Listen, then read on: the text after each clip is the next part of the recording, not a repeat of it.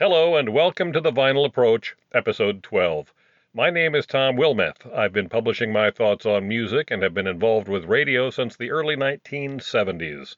I call myself a collector of popular and unpopular music. The Vinyl Approach is a bi-weekly podcast that takes a look at a wide range of albums and artists. Last week I answered a couple of questions about Bob Dylan that were prompted by an earlier Vinyl Approach podcast. Today, we'll have two Beatles questions that listeners have submitted. Today's first question comes from Alex, who lives near Salt Lake City, Utah. Alex writes, "Dear Tom, I am a Beatles fan, and John was always my favorite. I play his anthology CDs a lot, and I thought I had most of his solo albums. But on your Beatles podcast, you spoke briefly about a couple that I did not recognize, a wedding album and one about lions. I don't have these, and I am looking at my John Lennon hits CDs, and I see no songs that come from albums with the titles you mentioned. So what about those?" Alex, good question. Each Beatle has what I would call his backwater albums, ones that don't really align with what we expect when we think about that Beatle. For Ringo, it was his first solo album from 1970. It was a collection of ballads called Sentimental Journey. The songs are mostly from the 1940s that Ringo said he recorded to please his mother.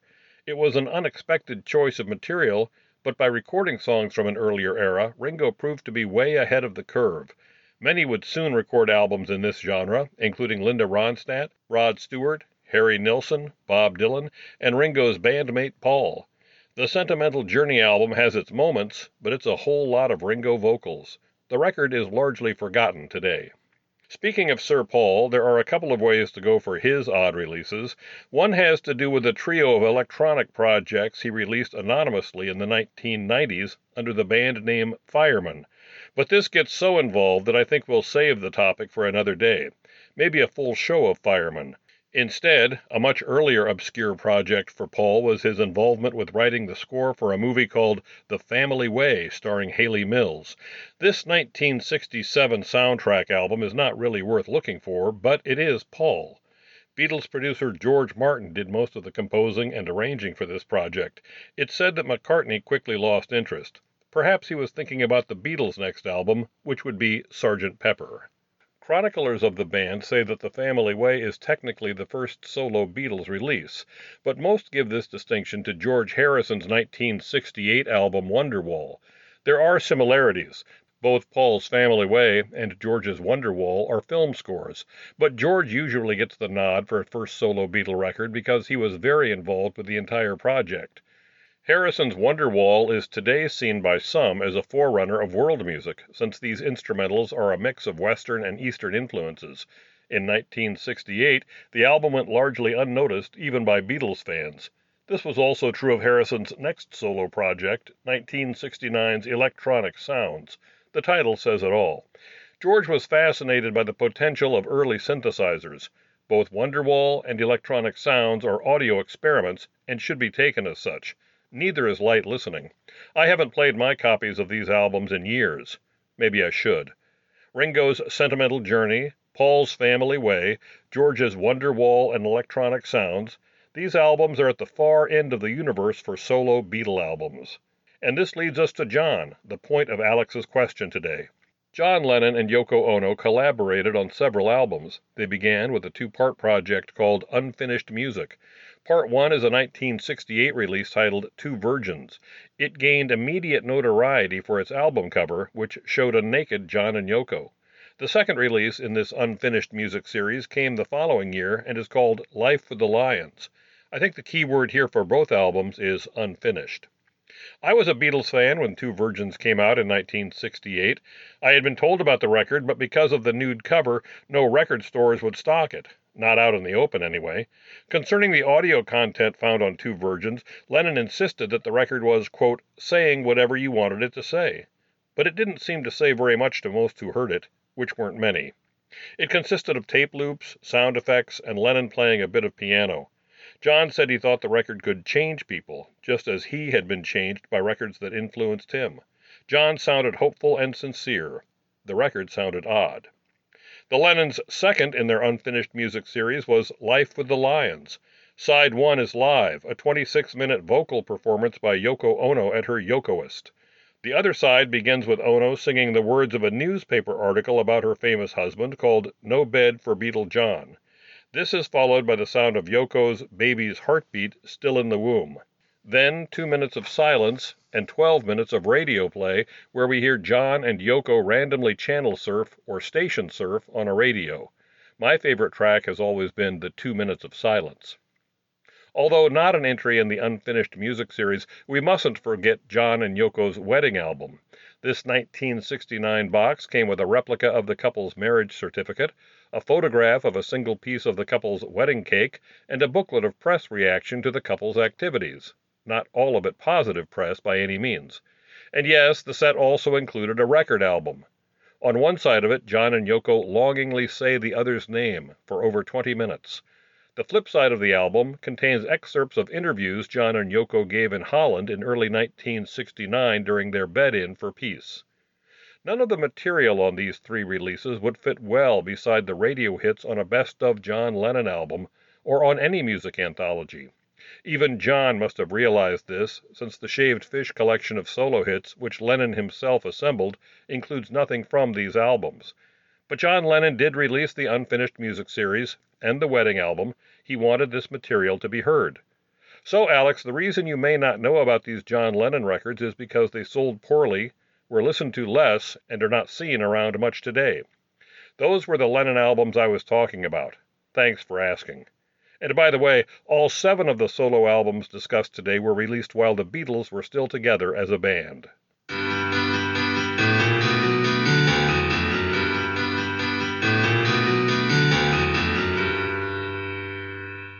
Our other letter today comes from Jimmy in Marshalltown, Iowa. Jimmy writes, Dear Tom, in your Beatles episode of The Vinyl Approach, you talked about John Lennon's very few concert appearances after the Beatles broke up. George has always been my favorite Beatle, but I can't find any concert recordings by him. So what about that? Thanks for writing, Jimmy. You are having difficulty finding live recordings by Beatle George because there are not many out there. It's been said that Harrison was the first to tire of Beatlemania, and that it was George who insisted that the 1966 tour of America would be the Beatles' last. Later, when Paul proposed the idea of the Beatles touring again, or at least performing a few live dates in small venues, both George and John were pointedly uninterested. George had the reputation for disliking concerts, but it's not as simple as that. For example, when looking at footage of the 2 1966 concerts by the Beatles in Tokyo, it's George who regularly acknowledges the audience. He repeatedly waves to the crowd and never appears sullen, and this was near the end of the Beatles' touring days. Also, it was George who organized the first major live performance after the Beatles split. In 1971, Harrison staged the famous concert for Bangladesh at Madison Square Garden. The band for this charity event included Eric Clapton and fellow Beatle Ringo Starr. George shared the stage with Leon Russell and Bob Dylan and gave solid performances of his own best-known songs. Even more surprising than this one-time benefit concert, George was the first Beatle to embark on a major solo tour of America, performing 45 concerts in 7 weeks. This 1974 George Harrison tour even now is a subject of debate. It was widely reported that audiences were unhappy with song choices and with George's hoarse vocals. Other reports were lavish in their praise of the concerts. Before the tour began, George said that people should not expect a star-studded Bangladesh extravaganza, and of course it was not going to be a Beatles concert. In fact, George had originally planned to avoid the Beatles catalog entirely for these shows, but tour mates Billy Preston and Ravi Shankar urged Harrison to include some Beatle numbers in his performance. George relented, somewhat. The final set list included 4 Beatles songs, 3 written by George, and John's In My Life. The concert's focus was on Harrison's recent solo work and, to the irritation of some, on Ravi Shankar's Indian music. The emphasis on Shankar was not surprising. The tour's promotion gave Ravi Shankar equal billing to George, and those following Harrison's career should have remembered that the Concert for Bangladesh album opened with 26 minutes of sitar music. Harrison also gave plenty of room to keyboard sideman Billy Preston, who played 3 solo numbers, each being a million-selling top 5 single. The argument could be made that Billy Preston had the superior chart record at this time, but George was a Beatle, and that's impossible to trump. With featured performances by Shankar and Preston, many complained that George wasn't featured enough. And when he did sing, Harrison played songs that the audience did not know, like Sound Stage of Mind and My Ya Love. Couple these unknown tunes with other songs of discontent like Sue Me, Sue You Blues and a lengthy set of unfamiliar Indian music, and you have a recipe for audience disappointment. Harrison became frustrated by what he felt were the audience's unrealistic expectations, but George did not help his own situation. In a pre-tour interview, he seemed surprised and even mystified when the interviewer told Harrison that the audience needed George to musically acknowledge his role in the Beatles. Harrison essentially said, "If anyone comes to my concert expecting Beatle George, that's their problem." Harrison insisted that he was now a solo artist, and he seemed convinced that people would see him in this light, and not as a former Beatle. To his credit, the interviewer tried to point out to George the impossibility of that notion. If Harrison had acknowledged his Beatle legacy just a little more, it would have gone a long way to satisfy the audience. But maybe that's unfair. George was not the only Beatle to want fans to hear his solo work. When Paul McCartney toured the U.S. 2 years later, in 1976, his set list included just 5 Beatle songs. But McCartney's concerts did not include a lengthy set of Indian ragas, and Paul's show included 11 top 40 solo hit songs by McCartney, compared with George's 4. George did have a few more hits, he just chose not to sing them. Had I been asked, I would have suggested that Harrison's concert open with a hot version of his song Don't Bother Me from Meet the Beatles, and close with It's All Too Much. Maybe include a trippy version of Blue Jay Way. Even Within You and Without You would have been welcome. He certainly had the right musicians with him for it. And I mean, would it have killed him to play Here Comes the Sun? Harrison could still have included his spiritual songs and the diatribe numbers, but throw us a bone here, George. I have always thought these Harrison concerts of 1974 were patterned after Bob Dylan's tour with the band from earlier that year. Dylan would sing a half-dozen numbers to begin each concert, then the band would play the first of their 2 solo sets. After this, Bob would return for more songs. It worked well, but Ravi Shankar is not the band. Dylan's audiences were willing to hear the band play their best-known songs, but George's audience did not know the pieces Shankar and his group were playing. And while the band's sets were brief interludes between the main attraction at Dylan's shows, Harrison let Ravi Shankar play for nearly an hour. And as I say, add to this the solo features by Billy Preston and by band leader Tom Scott, and many felt that they were not hearing enough George, even in a concert that lasted over 2.5 hours. From Paul McCartney's 1976 tour came the triple live album Wings Over America, and it is Paul's concert set that makes me think George's tour must have been problematic. Why was there never a live album released from Harrison's tour? It would have sold well in 1975 when any Beatle record was still bought in huge numbers by fans. It could have been a lavish live set on George's new Dark Horse label, guaranteeing significant income for the company. He could have released an entire concert, including Ravi Shankar's Indian music set, and let the public make up its own mind. It seemed like a logical decision now, especially with George being such a fan of 3-record sets, but a live album from these concerts never appeared. Harrison would not go on tour again for 17 years. This time it was in Japan, using Eric Clapton and his band for a backing group. This handful of 1991 concerts is documented on a 2-CD set which was well received by most, but oddly enough, it was only available for a few years. Harrison's 1991 set list included 8 Beatles songs and a far more approachable sampling of his solo work than he performed in 1974. So there you go, Jimmy. I hope that answers your question.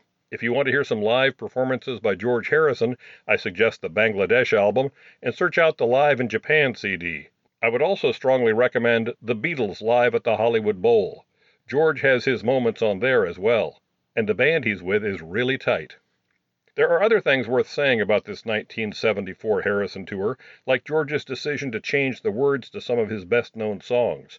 The lyrics of Something were altered to reflect Harrison's religious beliefs, and While My Guitar Gently Weeps was changed to While My Guitar Gently Smiles. Rolling Stone magazine spoke for many by expressing outrage over these rewrites, but Rolling Stone was harsh about this 74 tour from its inception. It said that George never forgave the American press for the way they covered these concerts, and that too is another story. In fact, the more I write about the Harrison tour of 1974, the more I have to say about it. So let's plan for another episode on George Harrison and these live shows sometime in the future. But for now, we'll call it a day. This has been Tom Wilmeth with The Vinyl Approach. If you are interested in reading more of my opinions about music, I have published a book called Sound Bites, A Lifetime of Listening. Sound Bites is available on Amazon. A quick reminder that each episode of this podcast has an accompanying song list on Spotify. The next episode may be delayed a bit as I have some summer rambling to take care of, but I will be back with you soon. This has been The Vinyl Approach. I'm Tom Wilmeth, and I'll see you next time.